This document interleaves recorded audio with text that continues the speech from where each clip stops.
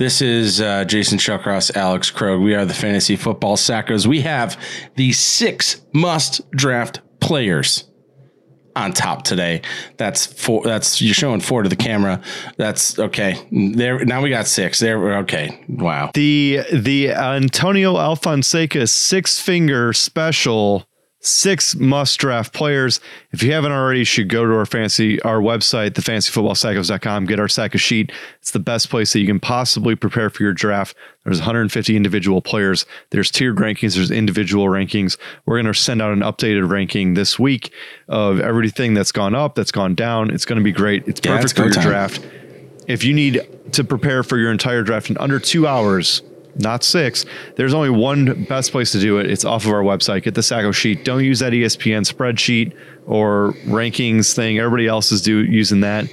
Use ours. You're going to end up with the best team. You're going to make money this season, and you got to have it. Stop using the same cheat sheet as everybody else and finishing in 7th place and missing the playoffs. You know, that's not great. That's not great. Welcome to the Fantasy Football Sackos podcast with your hosts, Jason Shellcross and Alex Krogh. Let's go! Fantasy Football Sackos. Jason and Alex back again for another episode of the Fantasy Football Sackos. We are going to try and do some shorter, more digestible videos for you this week so we can get a couple extra in and just make it easier for you to listen to as you prepare for your drafts on Labor Day weekend or later. Hopefully, it's go time, baby. Labor Day it's or later. Draft time. These are our 6 must-draft players. Taking it off, number 1 at the top, Saquon Barkley. Saquon, for the last 2 years, has really been injured. 2 years ago, tore his ACL, missed basically the entirety of the 2020 season. Last season, came back, just was visibly not himself. Not only that, but he was dealing with Joe Judge and company at the helm. Judge Judy, baby, as their head coach. He's gone. They wish it was Judge Judy. They do. Thank God he's gone. But Saquon has shown that he can produce at an RB1 level, top 3 fantasy back level. Now you have Brian Daboll in there, hopefully to save the day. We think Thank so God. Anyway. He has pledged to get the ball to Saquon early and often, and he has followed through on that so far this preseason. In the first preseason game, the offense was out there for 12 snaps. Saquon ran routes on 7 of those 12 plays and got touches on 5 of those 12 plays. Just absolutely bananas usage. He is by far and away the best weapon that team has, and Brian Daboll finally actually recognizes it and funnels the ball to him like Joe Judge never did. Wishes he had. Barkley has shown. Should have. Yes, should have. Barkley has shown that he can also produce that high receiving output as a running back, which is really what you need to finish as an RB1. In his rookie season, he had 91 catches on more than 120 targets for more than 700 receiving yards and 4 touchdowns. Shown he's done it before. I would salivate over getting numbers close to that this season. His current end of second or mid second round ADP right now, he's going at 17, 18 in that range. If you go Jay Jeff in the first round or Cup, or he's a great comeback pick. Fantastic. He should be going so much earlier than that. He should be going at the turn at the latest, and if not the back end of the first. So he's a huge value right now going in the middle of the second round, and I think he's going to greatly outperform his ADP. And the answer to that offense is not Kenny Golladay. And there's been a couple of clips going around of him not blocking on screen passes and how much guaranteed money he has. And it wouldn't be a giant surprise, pun, if they cut Kenny Golladay because he just is not the answer. But who is the answer is Saquon Barkley. There's a reason he was drafted as a top 5 pick a couple years ago. All those catches, all those yards, a offensive mastermind where he proved with the Buffalo Bills that, hey, I will design an offense around what our weapons are. And now he's got the chance to do it with a running back, which he didn't really have before with Singletary or whoever, or Moss or whoever you want to throw at running back. Now he's got the ultimate weapon in Saquon, receiving, rushing, better offensive line, quarterback is hopefully serviceable. But at the absolute worst, he's going to outlet it down to Saquon, and let's get all those yardage. He's a dynamite play in PPR. We think he's an above average get in half PPR because of all those potential receiving yardage. And not that far behind him is our next guy. Our second must-draft player is Aaron Jones. Aaron Jones was tied for 7th in targets amongst all running backs last season with 65, and the Packers simultaneously also had the 5th most targets vacated in the offseason amongst NFL teams after the departures of both Devontae Adams and Marquez Valdes-Scantling, as Alex likes to say. I call him MVS. Almost 250 targets gone or up for grabs now in total. 44% of the team's target share last season up for grabs. Who are you going to throw to, Aaron? Aaron Jones, A to A, baby. And no, they're not all going to go to Watson and Lazard and Sammy Watkins. I do like a few of those guys more than most analysts like them. Alan Lazard in particular, go Iowa State. However, it's my opinion that Aaron Jones could potentially end up leading all running backs in targets this season, which would make him a huge value at current ADP. And that's because I'm projecting a lot of 2 running back backfields and Aaron Jones split out wide with Dillon in the backfield. I think Dillon's going to be annoying at times and probably end up seeing a lot of the goal line usage. He's just a bigger dude. It's more what he's made for. But I think quad father, the quad father.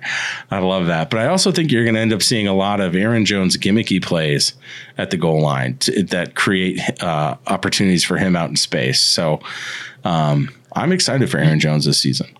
Yeah, it wouldn't surprise me to see him kind of be almost like a better Cordero Patterson was last year, where Cordero was split out on the outside a little bit. Oh my God, yes. But Aaron Jones is just way better at everything than Cordero Patterson. Well, yeah, that helps. So, whether it's lined up in the backfield and he's better than Cordero Patterson, or whether he's lined up in the slot or anywhere else for that matter, give him the gimmicky plays. Right. There's not a ton of weapons out there on the outside, at least that we're aware of yet, and maybe that'll develop a little bit throughout the season. But if there's one known on that offense other than Aaron Rodgers, it's Aaron Jones. So why not project him to have a RB1 season? That's where he's being drafted. Yes, it's in the 2nd round. If you get him, if you take a wide receiver in the 1st round, which I get it if you have to take Kupp or Jefferson, the rest of them, I'm saving it. I need running back. Give me Aaron Jones in the 2nd round. That's fantastic. That half PPR upside with the receiving. I think it's going to be a tall task for him to lead the league in catches or targets for that matter. But I would be shocked if he's not in the top 5, and that's good enough for me. Me too, buddy. Next up, our 3rd player that you have to draft this season. Get him. Michael Pittman. We saw glimpses of his talent in 2021. We expect to see everything come together for his 3rd year in the league. That classic, I don't know if you want to call it, he had a breakout. That's like the old school mentality, right? The 3rd year wide receiver jump, except now it's apparently happening in the rookie season. Right. Now it's happening in the rookie season. Well, it has the last couple for a couple dudes only. It's true. However, Michael Pittman, the classic 3rd-year receiver breakout, he broke out last year, calling a spade. It just wasn't the ultimate breakout because Carson Wentz was, I don't know, one of the most inaccurate passers last year.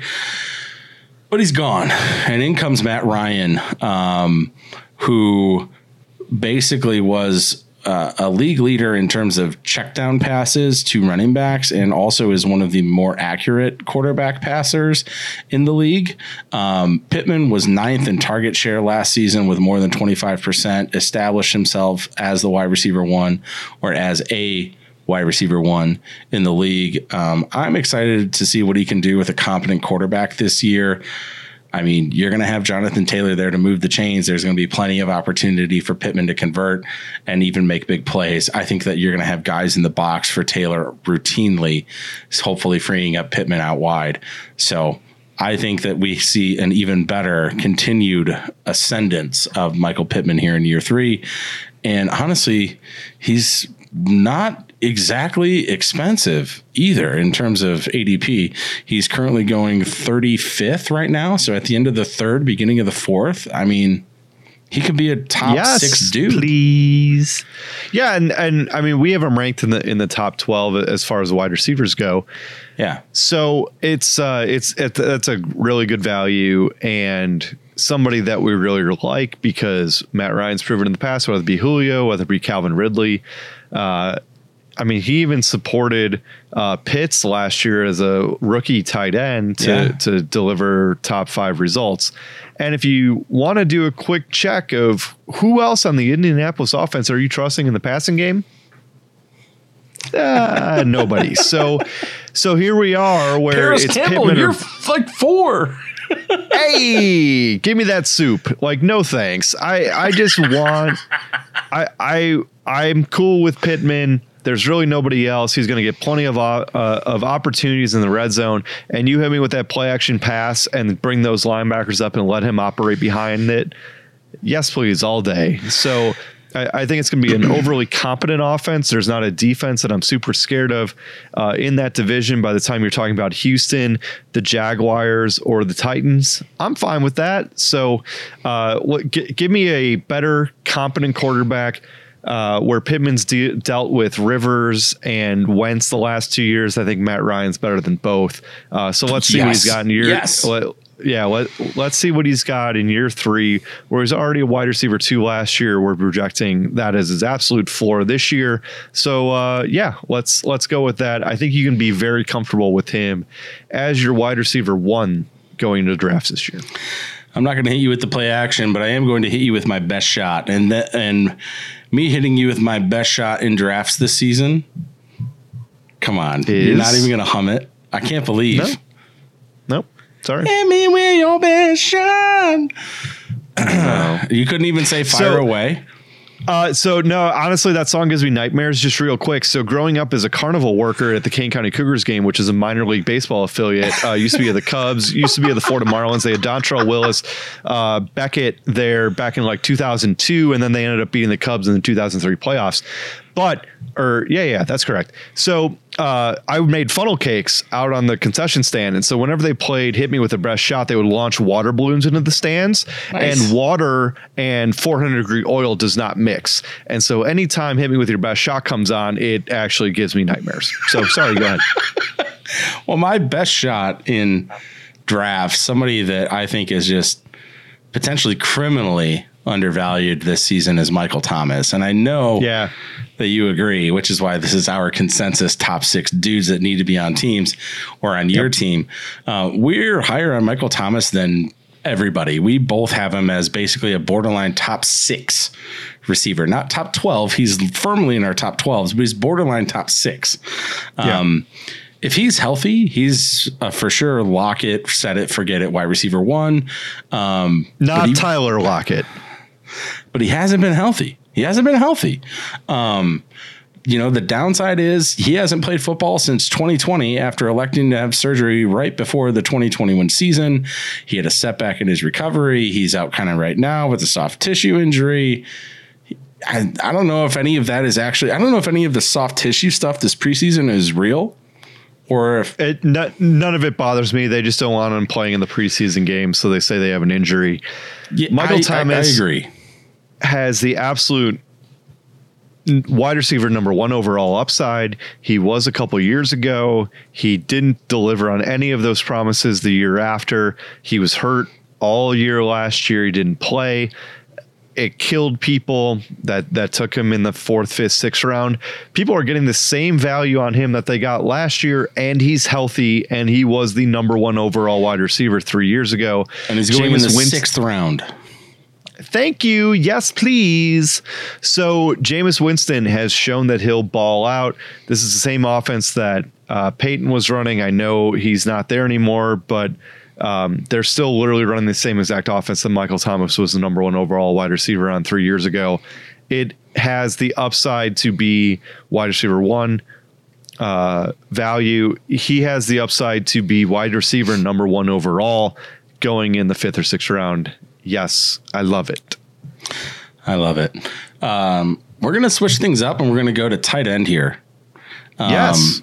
And we're going to move to Dalton Schultz, which is kind of, maybe to some people it's a name, but for you and I, we are really excited about Dalton Schultz.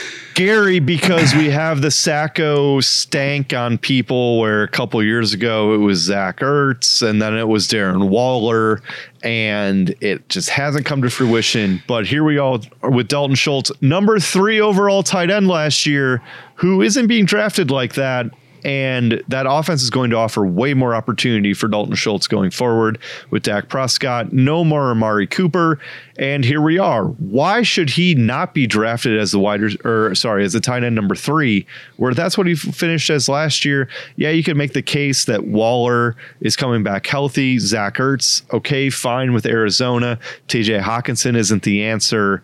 So I get the Kyle Pitts upside. You have to take Kelsey. You have to take Andrews. I get going Pitts, but Dalton Schultz is literally right in that conversation because of how good that offense is going to be this year. Yeah, and to add a little more color, basically whoever Alex and I have gotten the most excited about at tight end each of the last 2 seasons has vastly underwhelmed. So hopefully we don't put that stink on Dalton Schultz. You mentioned him finishing as tight end 3 last year. He was 6th in targets, 3rd in receptions, and 6th in yards. Amari Cooper's out of town. Michael Gallup is not healthy to start the season, which is why you have Jalen Tolbert starting at the 2nd wide receiver position. I think all of this dials up CeeDee Lamb volume and Dalton Schultz volume. So, Dalton Schultz is their 2nd best wide receiver. Yeah. So let's go. It's going to be an offense that's going to throw 30 plus touchdowns. I wouldn't be surprised to see him have 10 or more. Absolutely. No. And lastly, finally, is a little bit of a deeper running back who I think we're going to see his stock continue to rise. It has been going up considerably. It's been rising. He was an 8th round, 9th round running back, and now he's, I think, going firmly in the 9th round. Let's see. Where is one Rashad Penny being drafted at? Right now, his current ADP is 90 overall. I think that goes higher and higher and higher. Rashad Penny somewhere in the 8th round, and with the Kenneth Walker injury that nobody really knows what's going on, maybe he'll be back, maybe he won't. He could have died, and Pete Carroll will say he's fine in playing week 1. Nobody knows what's going on. So here we are with Rashad Penny, the number 1 overall running back the last 6 weeks last year. Last 5 weeks was the overall number 1 running back in fantasy. Averaged just over 18 carries a game and 130 plus rushing yards during that stretch. Derrick Henry-esque. Derrick Henry-esque. You did mention Kenneth Walker, the Doak Walker Award winner, unanimous All-American coming to town. They drafted him in the 2nd round of April's draft. He is currently out dealing with a hernia issue, as Pete Carroll calls it, a hernia issue. Nobody knows the Seahawks running back position. But going in the 8th round, oh my God, Rashad Penny could be a potential league winner if you set it up with a solid 4 or 5 picks out of the 7 that you make before that. So I am all over Rashad Penny in basically every draft. I try to land him. He should be going in the 6th, honestly, or maybe the 7th. So Love me some Rashad if not Penny. Higher than that, because he looks like an undisputed number 1 running back for a team that, quite frankly, doesn't have a quarterback. Geno Smith is your quarterback. You think you're going to throw the ball a lot? Probably not. So, it's almost like Sean Green back with the Jets, where what are they going to do? Throw the ball with Mark Sanchez? Of course they're not. Turn around and give the ball. Turns out Sean Green didn't work out. Hopefully Rashad Penny does. But this is an offense that's going to be run first, play action pass, get it out to your wide receivers. Penny proved it last year when Russell Wilson was hurt and they weren't balling the ball out as well as they usually would with throwing with Russ. So here we are. We love Rashad Penny's value. If you can lock in a running back 2 in the 7th, 8th, 9th round, you have to do it. He's a great pick. And on that note, we do have a little bit of newsy stuff.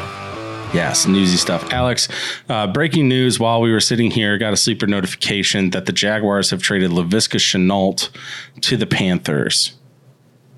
Don't care at all. He was somebody that should not have been drafted as high as he was last year. Shout out Marvin Jones Jr. My guy outperformed Laviska Shenault. I'm not worried about that. I would be more concerned about Brian Robinson, who was shot a couple times over the weekend in D.C., and what that's going to do with the Commanders' backfield. I'm not worried. If you're still talking about Laviska Shenault basically being a nothing burger for the Panthers this year, behind Robbie Anderson, behind DJ Moore, it's nothing. His career's over. Sorry. Over in year 3. All right, that does it for the Sackos. Thanks, guys. Please subscribe. Thank you for listening to another episode of the Fantasy Football Sackos podcast. Follow us on Instagram and Twitter @the FF Sackos.